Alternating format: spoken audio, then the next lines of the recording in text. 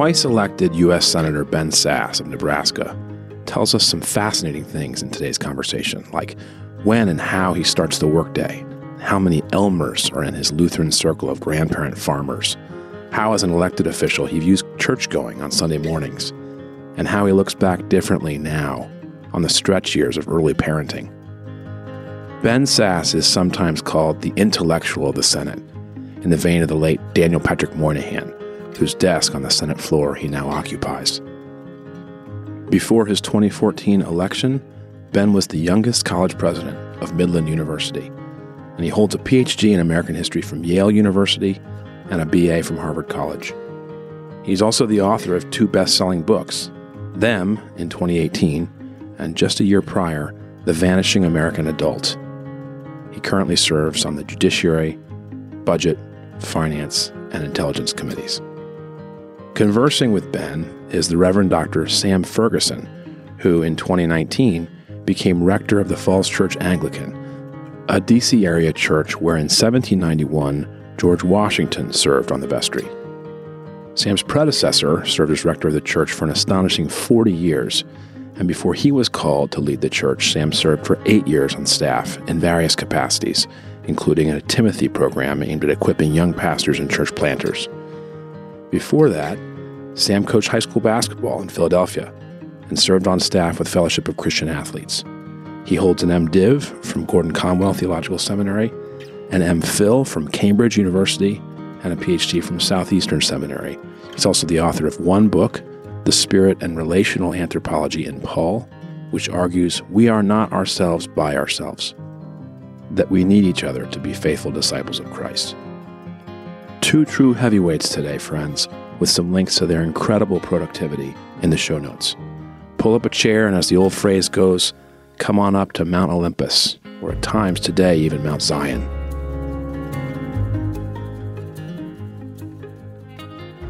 Ben, I'm curious about the book you put out in 2018, Them, Why We Hate Each Other and How to Heal. I've been reading it, and I think it's making a bunch of really important, interesting points. I think the most interesting thing that struck me is you wrote this in 2018, and I find myself thinking, how would it sound now? And you have this quote from Alexis de Tocqueville at the front of the book, towards the end, which he just says, if men are to remain civilized or to become so, the art of associating together must grow and improve. And obviously in your book, one of the big things you look at is the loneliness epidemic, how it affects even life expectancy and our tribalism. So I'm just curious, looking back 4 years later after publishing this book, going through COVID and seeing some of the things in our culture kind of seem to get a little more tense, how would you write this book now? Thank you for the question, and thanks for taking time with me. I don't want to dissuade anybody from reading it, but I think the book probably needs a pretty heavy rewrite.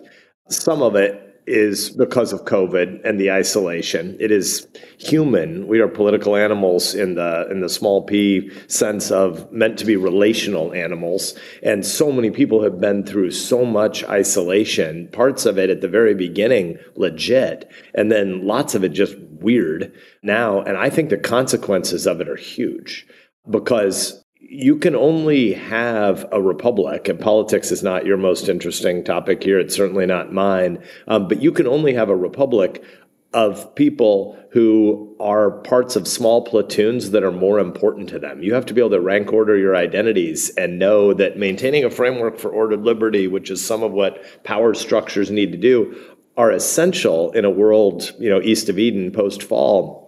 But there's no way that power-centric relationships can define your identity, your meaning, your key neighbors, your animosities, your loves. Those have to be things that fully vibrant souls choose to do.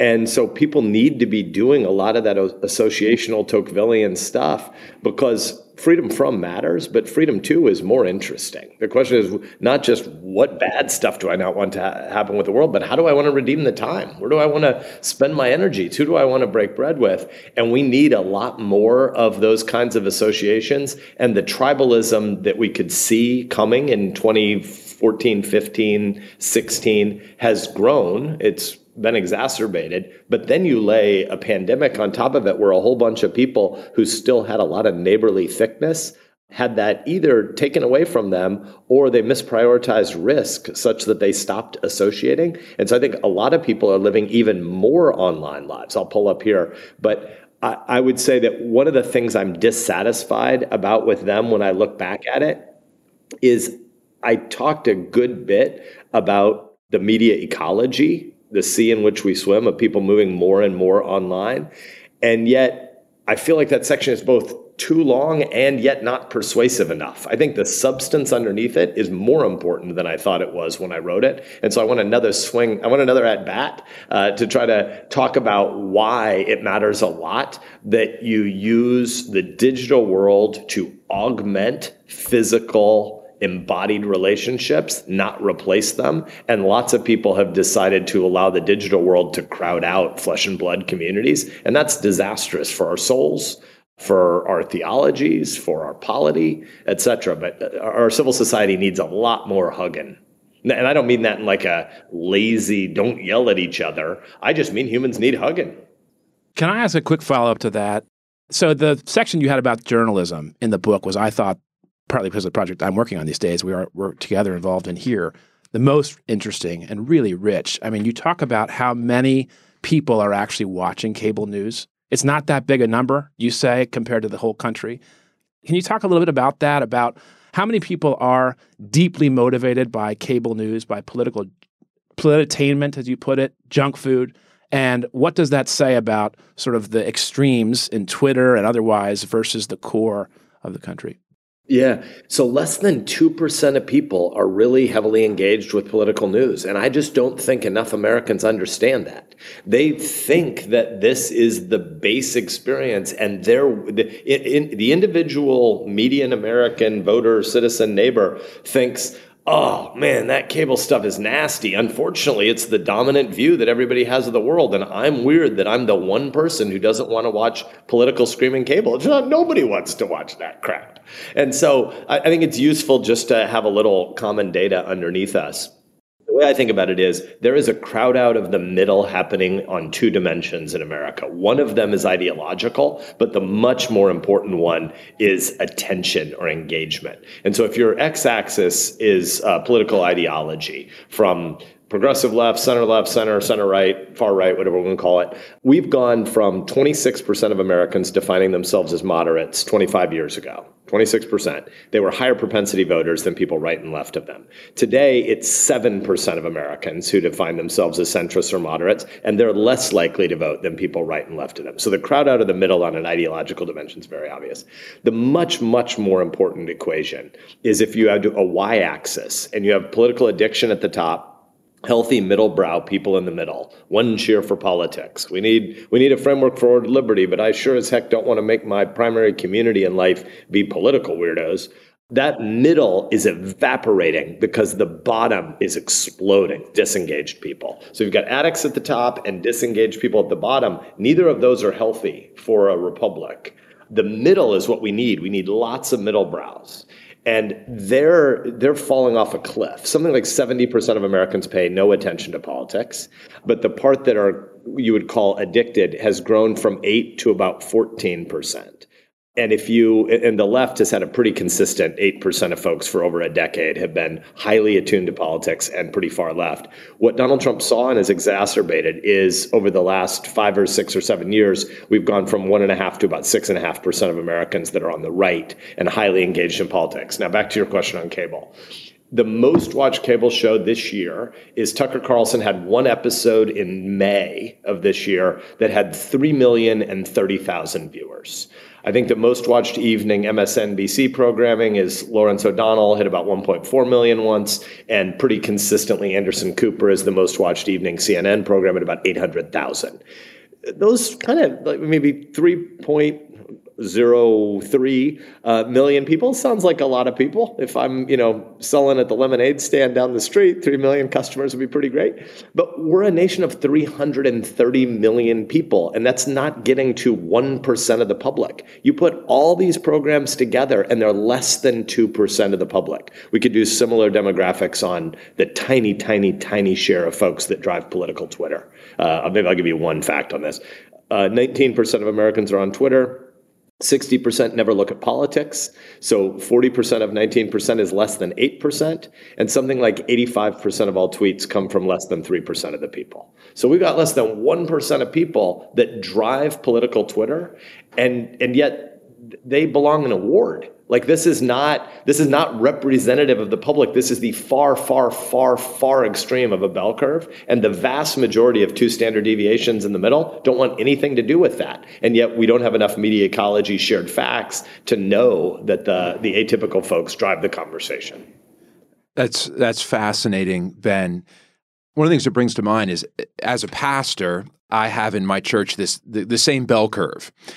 And so you've got your people, your outliers that you're getting emails from and you're hearing from who are living in these media spaces, which, may be toxic, some more than others. It's hard not to be reactionary. Yes. And my pressure is always pastor your middle 80 to 90% that you don't really hear from. So I'm curious, as a leader, how do you discipline yourself if a huge part of this portion of America is disengaged? How do you engage them as a leader? How do you hear their voice?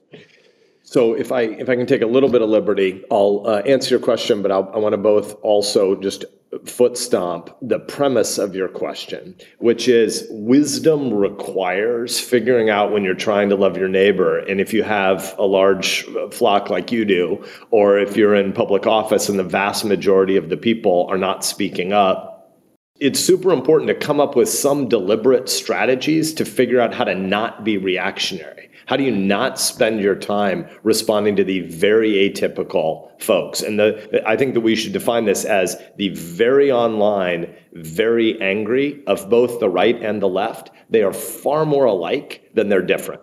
And so it looks to the world like the tribal divide in America is between polarized right and polarized left. It's not true. The very, very online, very angry of the far left and the very, very online, very angry of the right, they are roughly the same people. And there's performative stuff driving them and demonstrative anger, not fighting for actual policy outcomes that benefit their neighbor very often. And so I think it's very difficult to keep the first things first substantively and to decide, in my day job, I'm on the intelligence committee and I'm thinking a lot about the technology race with the Chinese Communist Party of 2030. And somebody's not going to call my office screaming about that today. And yet I need to try to keep that and workforce and future of work and the disruptions of the digital economy, which is great for consumers, but pretty disastrous for stable long-term production. And therefore it has implications for community building and for civil society. How do you decide to keep the adiaphora?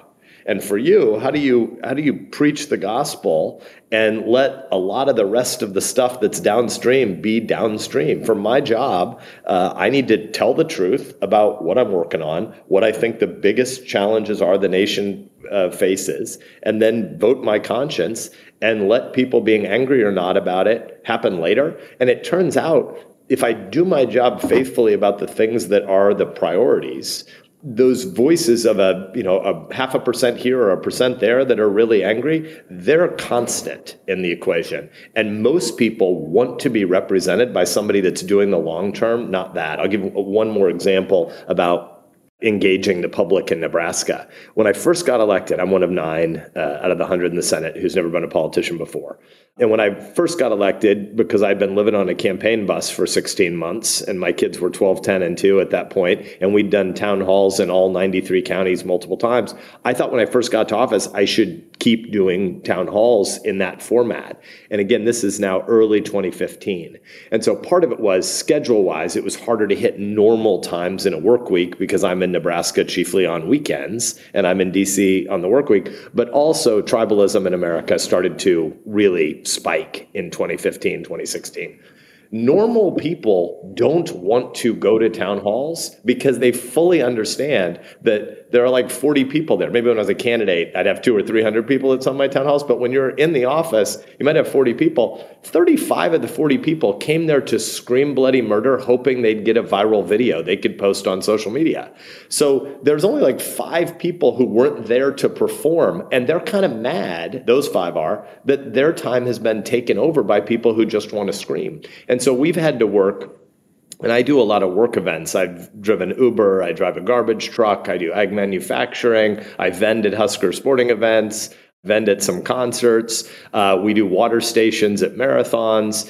And when you find different ways to engage people as they're living their life, politics comes up as like issue 9 or issue 12. Well, those are the kind of people that you most want to represent, because people who think politics are issue 1, they don't actually get America very much. And so you have to come up with a disciplined way to manage your time, I think, and to manage your emotional bandwidth, not to respond to the atypical loudest people, because most people don't want you to be responding to those people. They want you to be explaining constructively what are the challenges the nation faces in a rank ordered way. On the topic of ordered loves along that way, have you found in being in Congress for what now, 8 years, that others who are also called or choose to serve in public office end up, what was the phrase you used, talking like jackwagons all the time in order to get a bigger podcast audience?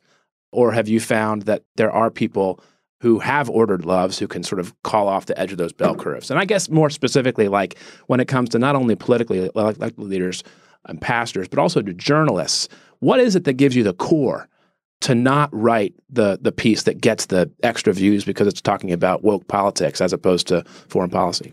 Yeah, maybe let's distinguish between office holders and journalists, because I don't think I have a great insight into how to parse the journalist motives question in a world where clickbait incentives are so paramount. And I get why it's hard to be faithful in that lane. I have a few thoughts about it, but I'm definitely not expert. In the calling that I have, I would say it's mixed, to your question.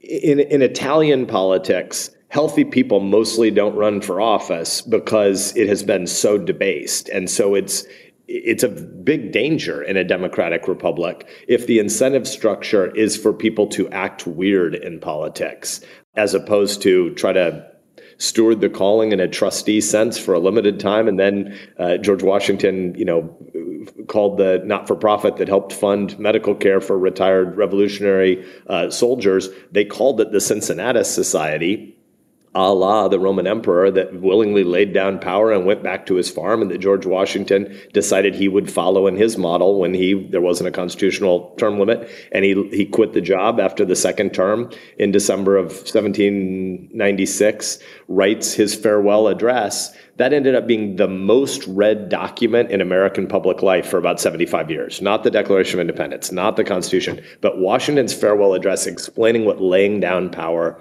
looked like. We need more people in politics that have that kind of impulse. And right now, our problem is the incentive structure is toward short-term grandstanding. The grandstands are tiny. There aren't a lot of people in these grandstands, but there are more and more people who are performing for cameras to get sound bites, electeds who do this. And so a lot of my buds are leaving right now. Like some of my closest friends in the Senate are Pat Toomey, Rob Portman, Richard Burr. You have a lot of, Lamar Alexander was kind of a mentor to me before, and he left last cycle. Healthy people who want to get stuff done but don't really want to act like DC is Hollywood for ugly people. They're not trying to get a quippy little viral video for Instagram. The incentive structure works against that and works for more performative politics. I won't name names, but there are obviously a bunch of people in the House who are not very serious about their legislative staffs, but they really want to grow their comm staff and their social media staff. And we need more places that are healthier. And I believe, I'll make one small policy/procedure point here. If we had fewer cameras in this institution, there would be more incentives for people to act a little more like adults. I mean, I guess it's probably worth just saying too, given the audience that you have for this podcast, I would say that as a Christian, it's pretty important to me to take seriously and to have accountability in my life the command that we not love power. The commandment against idolatry is real and it matters. And this should be a servant leadership calling where the electorate and the moms and dads back home are the people who are paramount, and they send you here as a delegate for a short period of time to try to steward the institutions that are necessary in a fallen world where broken sinners want to take your stuff and invade their neighbors. But this shouldn't be anybody's center of attention. This should be a servant community that's a little bit boring, trying to focus on the long term of power maintenance and a republic if you can keep it. Yeah, I remember when I was in middle school, I had a government teacher make us watch C-SPAN one day, and I thought, this is the boringest thing I've ever seen. And that's a far cry from a senator tweeting with a Hollywood star, having a tweet off. And I hadn't heard that Washington is Hollywood for ugly people. That's a funny line. I kind of, there's a thread here I want to try to pull on a little bit. It has to do with just laying down power. You also use the term calling when you're kind of juxtaposing the journalist with what you and your colleagues do. I'm curious, there is this thread through the Bible where God chooses to use the weak and the small, right? The calling of Abraham, right? He's a nobody. Israel's a tiny little nation. And of course, Jesus, from a backwater, is crucified, and Paul goes into Corinth then, and he just kind of says, look, this is foolish.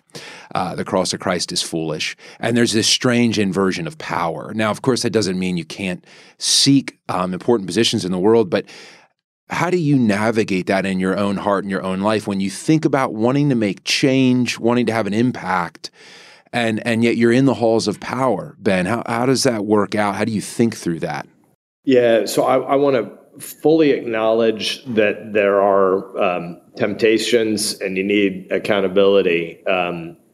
But this institution is so broken that it's not hard to remember that this is not how things are supposed to be. So going back to Josh's line a little bit ago about rank-ordered identities, I am a sinner saved by grace, right? That is not the final thing to say about me, that I'm a sinner, because justification means, in a legal standpoint, I've already been declared to no longer have those liabilities. And progressive sanctification heading toward glorification means the sin that still lives in my members is not the ultimate truth. But August, one of my kids is named Augustine. It's a bit theologically heavy for an 11-year-old, so we call him Breck. But the Augustinian Lutheran deep in my soul says, simul justus et peccator. And I am guilty, and yet I'm justified. And then the question is, now how do I redeem the time? What are the callings that I have as a way to live out a life of gratitude to God by trying to serve my neighbor? And when I rank order those institutions, my obligations as a husband and my obligations as a dad are much, much closer to my identity than a temporary job, right? This is not my life plan. It wasn't what we believe in vocation, the callings from God in a plural sense. But usually in the modern specialized economy in which we live, people have only one major source of income. And by Senate ethics rules, I can't have any other source of income. So I have one job, but it wasn't the job I had 9 years ago, and it's not going to be the job I have again at some future moment. So it would be weird to me, again, acknowledging that temptations exist, but it would be weird to me to have too much of your identity wrapped up in a job that you didn't used to have and you're not going to have again in the future. So the question is, how do you love your neighbor? By redeeming the time and trying to do the most you can to be faithful in this space, which is George Washington's silver frame. Washington's golden apple at the center of the silver frame, which Abraham Lincoln unpacked even more beautifully. That's back to the freedom from, freedom to. The silver frame is the way we maintain the framework of order, liberty by power, but the golden apple at the middle are those things you choose to pursue with your life, liberty, and pursuit of happiness. And so it's a custodial job, and I mean that in the best sense. And so I'm a conservative, I'm a Republican, I'm a senator, I'm a football addict, I'm a Nebraskan, I'm an American, but these aren't eternal identities. The eternal identities we have are the fact that we've been adopted. We would gladly be doorkeepers and slaves in the kingdom of heaven, as opposed to being banished from that kingdom. That would be an unbelievable blessing. And we get to be sons and daughters that are given a seat at the table. And that table is a table where Trinitarian relational, interpersonal love overflows, not because God was lonely or desperate, but because the Trinity was so perfect in his creative majesty, Calvin's language about the theater of God's glory being this universe. We get invited into that feast. That is glorious. Who the heck would want to say committee process about statute X, Y, and Z because fallen sinners need to be restrained in this way and there are externalities about environmental degradation and so we should pass this clunky rule that will help by 4%? Why would you ever regard that as the most interesting place? Doing your job to repay a little bit of gratitude, and then you want to get to a place where people are breaking bread voluntarily. Compulsory institutions can't conceivably be that interesting. Voluntary institutions where people are loving their neighbor and choosing to love, that's where the action's at. It sounds like, Ben, a very important point for any of us is to have our identities and our loves ordered, and also to be able to do battle with our own egos, right? So there's going to be certain callings or certain ways you can steward a calling that can get you a lot of attention vis-a-vis social media. And then there's certain moments where you have to forego that in order to do the right thing. I'm curious, as a Christian, as a husband, as a family man, as a churchgoer, everything you just said a moment ago, it suggests a man who's pretty aware of who he is. Are there disciplines you have in your own life to help battle that kind of, you think of the disciples having the argument, right around Jesus, like who's going to be first in the kingdom of heaven, right? Are there disciplines you have to help kind of tame your heart, maybe reading or church going or talking with your wife? How do you keep on top of your own heart in that area? I feel like you just teed up a big fat fastball for a nerd. Thank you very much. Number one is Sunday morning is the foretaste of the place to come. We have our own meal, we have our own language, we have our own calendar. It's pretty freaking awesome, right? I mean, like the week doesn't exist in nature. The day is the earth on its own axis. The month is the moon and fertility cycles. The year is the earth around the moon. The week doesn't exist in nature, and we ought to weep about how freaking cool that is. And it isn't 6 days of work and then we get a rest anymore. It's that the whole story is accomplished on Sunday, and then we get to live 6 days of gratitude. And we can work really, really hard in those 6 days, but we're never actually going to accomplish stability in the world. And so then we get to get back to the 8th day being the first day again. And so our holy day, not being at the end of the week, but being at the beginning, and then we get to go out and try to live and be civilly righteous, which we always, civilly, maybe we partially succeed, but we don't fulfill the law. And it's because we're not trying to earn it. We get to live a life of gratitude. So bucket one is, I'm not fully a Sabbatarian, but like I lean in that direction and sort of anchoring your calendar around Sunday and then 6 days in response. Bucket two, I'm a freak on clock. So I try to go to bed by 9 or 9:30, and one of my grandpas, just to show how boring Germans in Nebraska could be in farming communities 100 years ago, my grandpa Elmer, married to Elda, she had 9 siblings, 7 of them girls. One of her brothers was an Elmer. Another of her sisters married a third Elmer, and another of her sisters married a Delmer. So at our family reunions, we had 3 Elmers and a Delmer. These people all believed, as farmers, that every hour of sleep before midnight was worth 2 hours of sleep after midnight.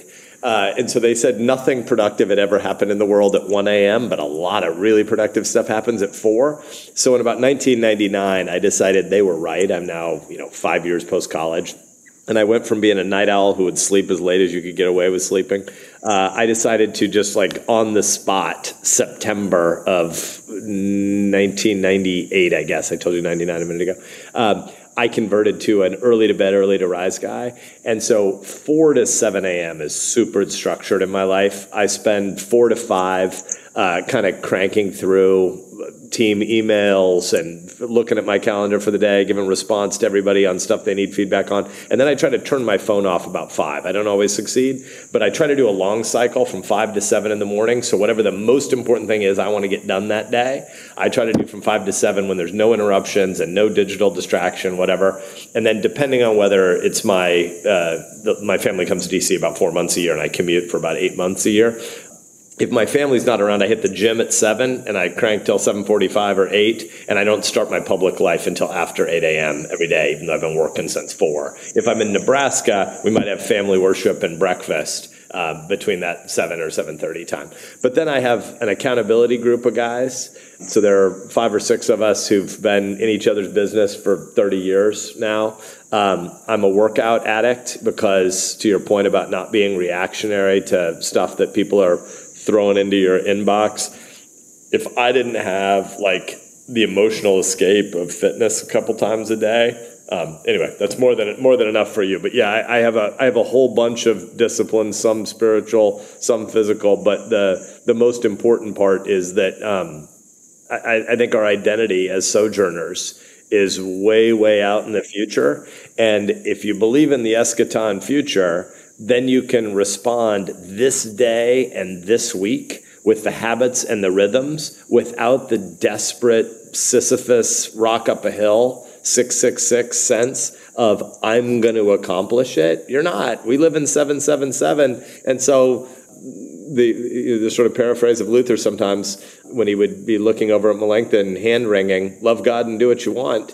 Not with an unaccountable conscience, not without other wise people in your life and in your business. But if worldly time has 2 elements, my urges in this second and social media crowding into my life, and but that's probably not enough. So let me build a resume. Let me make a name for myself. Let me accomplish stability in the world by building all this stuff that's going to transform the world in 5 or 10 months or 5 or 10 years. I think those 2 impulses on time are exactly wrong. My urges and my resume. I think Christian time works exactly the opposite. Eschaton future, I've been adopted though I didn't deserve it, and now I can respond by praying, give us this day our daily bread, and what am I trying to do to be disciplined to love my neighbor and return thanks these 6 days until I get to Sunday and let it all fall down because I never built stability.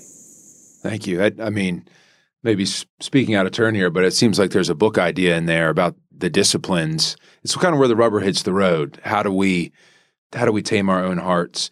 And importantly, if you're a journalist listening to this right now, and you thought you were going to be comforted by Ben Sass's personal habits in the morning and the early hours, sorry. 4 to 5 a.m., deep work. 5 to 7 a.m., no phone. Eventually hit the gym. Jeez. It's funny that you said deep work because if you want to just talk about common grace wisdom, I know nothing about the guy's theology, but Cal Newport is super helpful. So if I can just do a book report there, anything from Atomic Habits to Cal Newport on deep work, I'm all in. I have a kind of another theological question, and then I want to get to a question about just what you're looking for when you show up at church on Sunday. But I want to hold off on a second for that. But back in 1951, Richard Niebuhr wrote his book, Christ and Culture. And it's been really influential for how people think about the relationship between the church and culture. And, you mentioned a few times, you talked about, you're going out knowing you're not going to perfect this world. And yet at the same time, you need to redeem the time. You have a sense of responsibility to steward your gifts.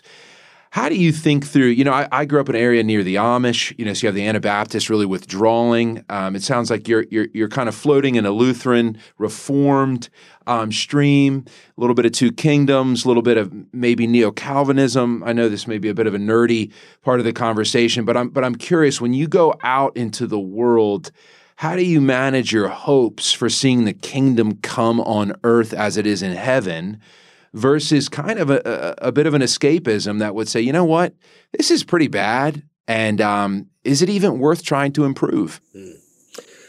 Wow, there's a lot in there. So let me say, first of all, I think both Niebers are super interesting and worth spending time on, but I do think that Christ and Culture is a badly overrated book. I think the 5 typologies in there are just so much less useful than if people started with a little bit of eschatology debates explicitly. And I don't want to upset anybody in your listening audience, but let's be a teeny bit provocative. Obviously, amillennialism is the right answer to a pre or post world, and really, amillennialism is a subset of postmillennialism, but it's the part that doesn't exaggerate our ability to accomplish things. So I think textually, a post-mill position is better than a pre-mill position, but then you got to subdivide post-mill based on whether or not we are the actors who matter most. And I think we're told in the Gospels again and again to approach the kingdom as little children. So we aren't the all-sufficient power brokers that make this happen. And so when you went nerdy on some of your theological categories for a minute, I have gotten in super trouble with my comms team in my day job in the past for having been asked a question that was probably meant to be a softball sometime. Where do you place yourself, on a theological continuum? And I responded that I was a Lutero-Calvinist. But the truth of the matter is, I think one of the great counterfactuals of history would have been if Luther and Calvin actually had met, because I think the divide between them is tiny compared to the Gnesio-Lutherans or the anti-sacramental subset of the Reformed. So I grew up Missouri Synod Lutheran. I'm very self-consciously the Three Forms of Unity Heidelberg guy now. And there obviously wasn't orthodoxy at the end of the Reformation about what your eschatological positions would be.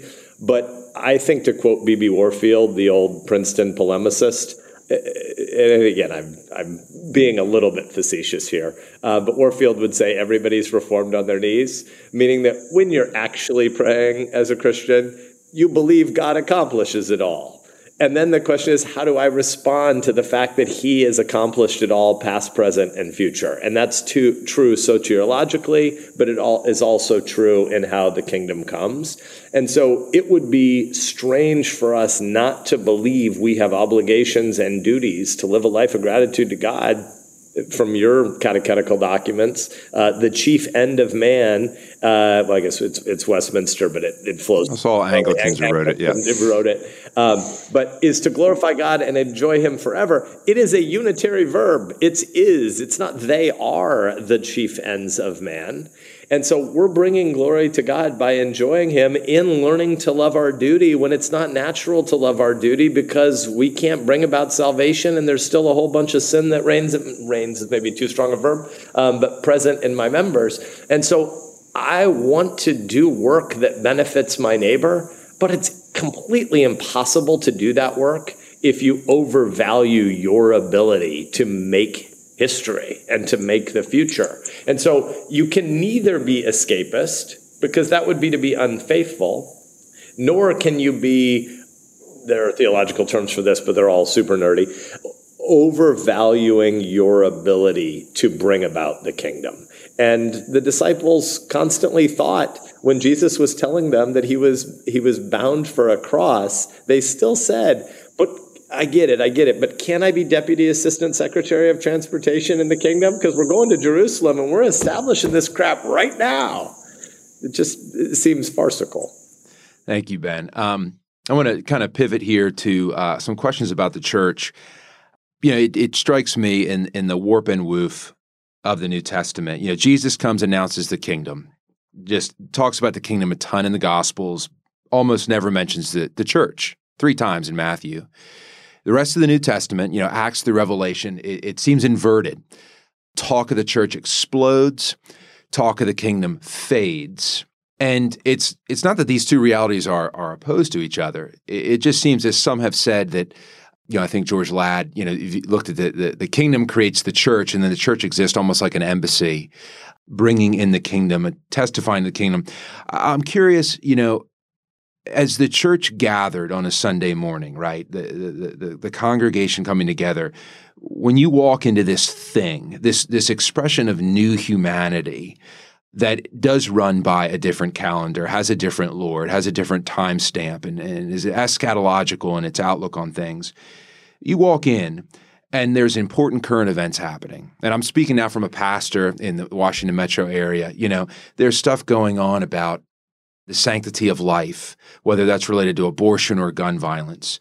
There's questions about race going on, and maybe not just generally, but specific issues in our nation. And we know, I know as a pastor, most of my people are reading these things. I got to be honest, I don't quite know sometimes how much to weigh in. I mean, the specific text I'm preaching on isn't giving me specific data for how to weigh in specifically on a political or social issue. You come in as a parishioner, maybe ready to start your week. It's the first day of the week. What do you want to hear from a pastor on Sunday? Do you think a pastor should touch on these issues? What do you think the church should be doing on a Sunday morning to speak directly to matters in our world? And that may be too broad of a question, but I think you know what I'm getting at. Yeah, I don't want to be dismissive of those who do think that the text speaks in a very, very tightly linear way to current events.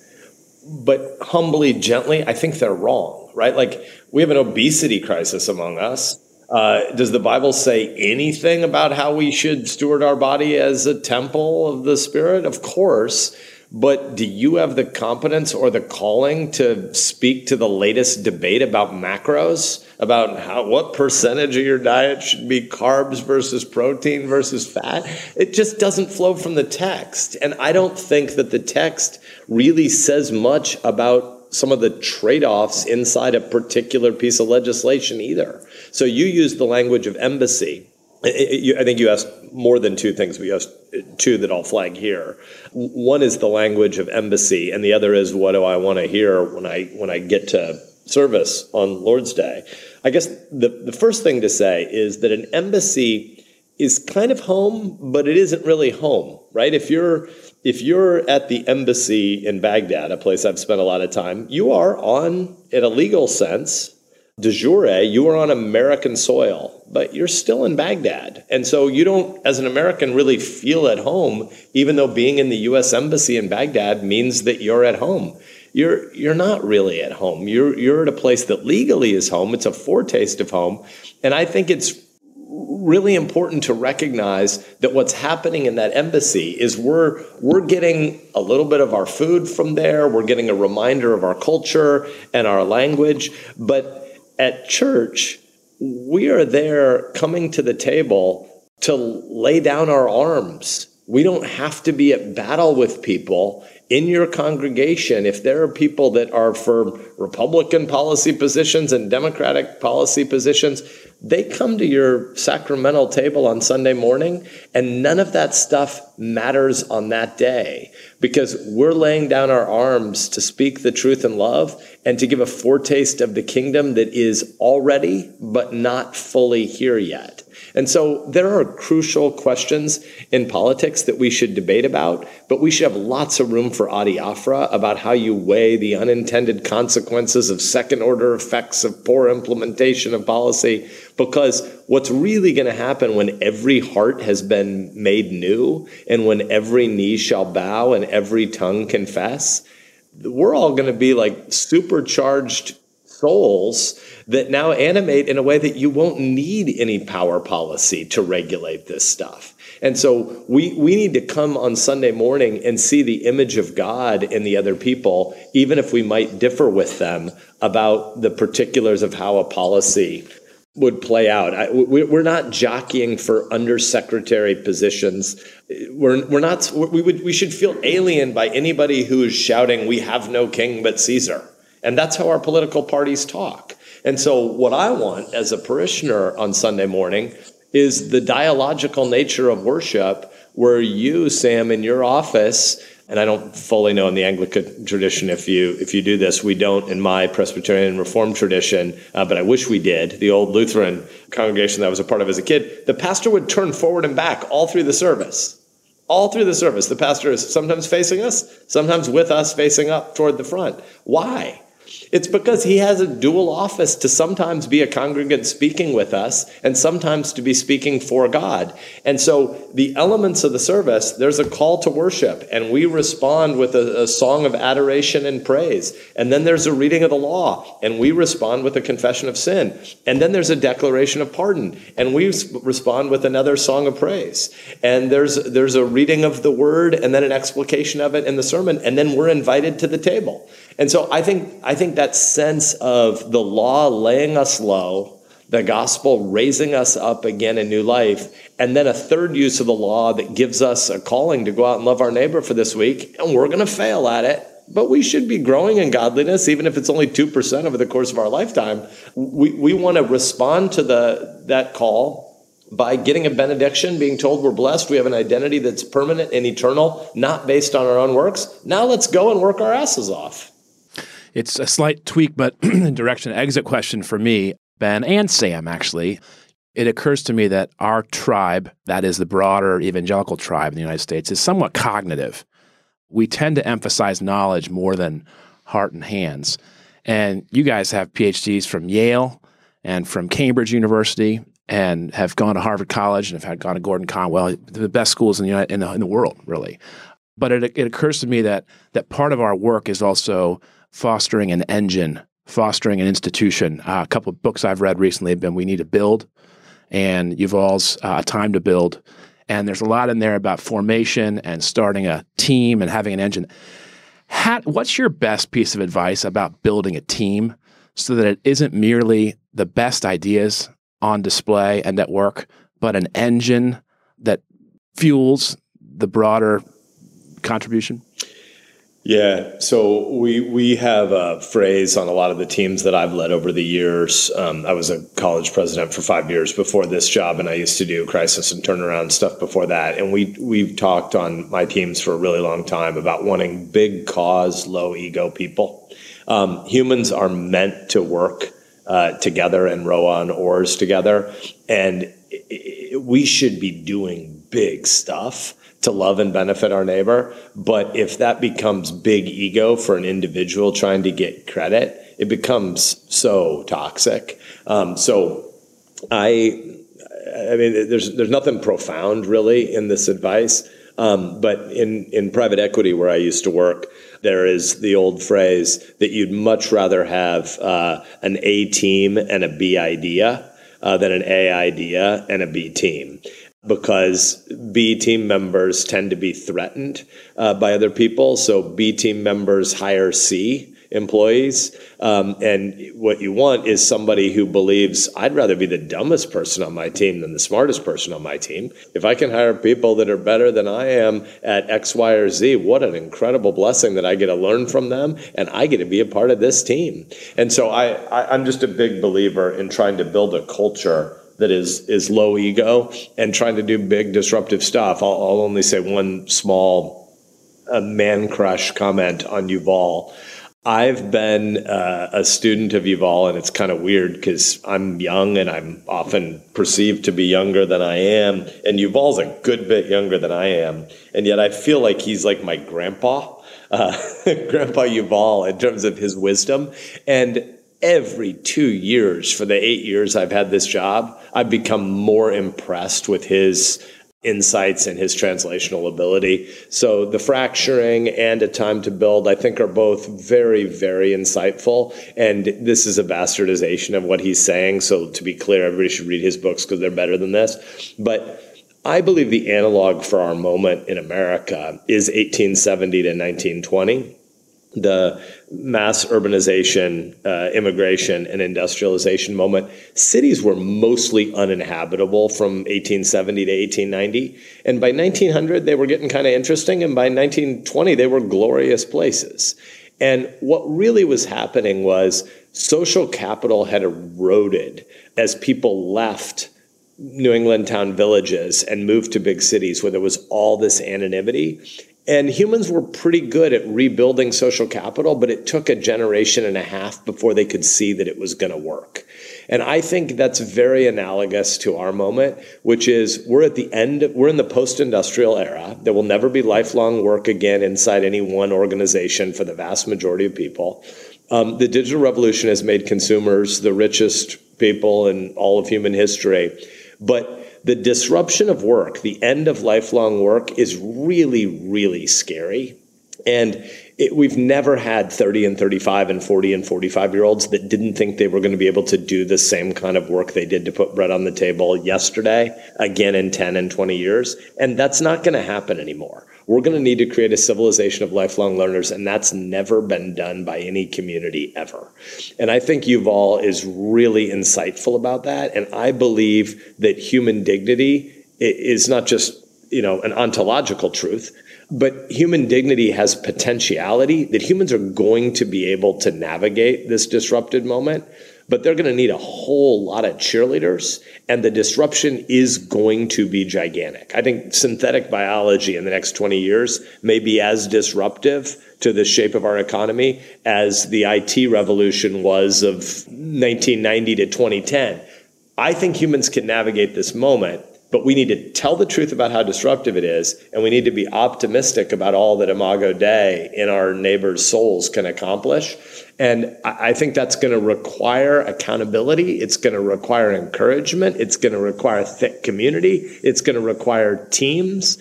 And so you need a lot more people that are big cause, low ego truth tellers.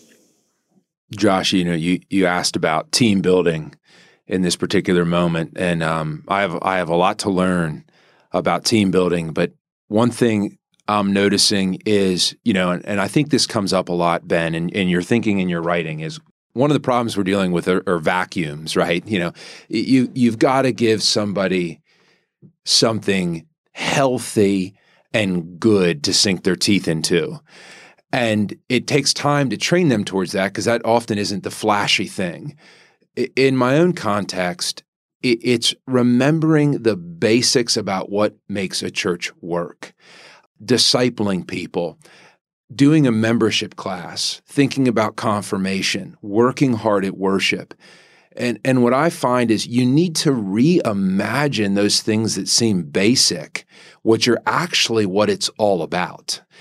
And so to reteach a church and a team of people in your church that actually First Communion is a big deal. It is something that grandma and grandpa should come to. It is a public declaration of your faith. It's a vivid image that you are invited to the supper of the Lamb. And for me, team building right now, what can happen in an organization, and a church can function like an organization when it should really transcend that in a lot of ways. But what can happen is people want to do the flashy thing. Do we have an Instagram page? How many people are watching our live feed? How good is our service in terms of a production point of view? And you can get very siloed in this kind of climate when people aren't together as much. And I found bringing people together to make the basic thing, the core things you have to do, vivid again with deep meaning, has been interesting for my team. I mean, it seemed like a simple answer, but those have been the things that have really, and then what happens in the life of a church is you see people become members. You see the bishop come there and confirm people, and it's a beautiful thing. But what you have to do is re-narrate reality for people. Like, Charles Dickens has this line, I don't remember what one of his novels, but he says, trifles are the sum of life. And there's a sense where helping people see that the small, mundane, everyday things that you do together are actually the things that bind you together, that make you laugh, that make you smile, that make you human. And these flashy things that pop up on social media and get sales, if you're a journalist or whatever, they actually are ethereal and fading. So I think one of the things Ben, in talking with you this past hour, it's just been so interesting and really actually encouraging. I keep thinking, man, you could get up and pastor my church. We need to ask the question, how are we reinforcing people's identities? And that's going to require thick community. One of the things I say to my church all the time is you're not yourself by yourself. The great religion of our time, the great Frost religion of our time is expressive individualism. And we have to show people how it is in the thickness of healthy communities that you know who you are, that who you are is solidified. So it's not just that, Ben, you read in Romans 8 that you're adopted and by the Spirit you cry, Abba, Father. But it's that you've been in a community your whole life that's been reinforced. The way a pastor looks at you, the way you're served communion, the way your kids are treated when you walk into the house of God, we need places that reinforce that community. And I think we're going to have to work really hard at cultivating an eschatological imagination for delayed gratification, not striking it rich, life being harder than we thought it was going to be. I think we have the young generation, we have almost no capacity for that long obedience in the same direction, for redeeming suffering. And that's one area we're going to have to develop. In a hard world with fracturing, where, as you said, it may get with synthetic biology, I don't know what all that means, artificial intelligence, that we may be in for a bumpy ride the next few decades. We need thick, sturdy people, and that will require thick, sturdy communities. From where I'm sitting, the local church needs to be one of those. Preach it, brother. We have a brain injury at our house. My wife has some pretty significant issues that produce seizures. And, I'm grateful that for friends that want to ask about it and ask how we're doing, but we have a lot of thick skin and callous about it. We're 14, 15 years into this. So we mostly know how to navigate it. And the other day, somebody was asking me how we were doing, and I tried to give an answer to brush it off in a hurry. And the woman who understood that I didn't really feel like talking about it right then, said, you know what, if you get the blessings of family, you get the blessings of all the crap that goes wrong in family. And I'd never heard that before, and evidently it's a relatively common phrase. And it just reminds me of how 1,000 years are like a day, and a day is going to be like 1,000 years. And I look back, kids 21, 18, 11, I look back to the times when our kids would puke in the middle of the night, and it felt so overwhelming when you have an 18-month-old throwing up in the middle of the night. And now I miss those times. My wife and I bonded by helping each other clean up puke in the middle of the night. Who would ever choose to do that? You would never choose to have that kind of suffering. And yet, our friendship is deeper because we were a team navigating a lot of that crap. And it just, if you take the law seriously as we do in our tradition, in Christianity, there's basically no identification with the jailer. There's a ton of identification with the jailed. And people who think that they've been forgiven and they get to sing together, that's community. Well, that's a perfect word on which to end. We will link, Ben, to your Time for Choosing speech, the recent one, to your 2 books, to Sam's podcast series from Falls Church Anglican. Thank you both, gentlemen, very much.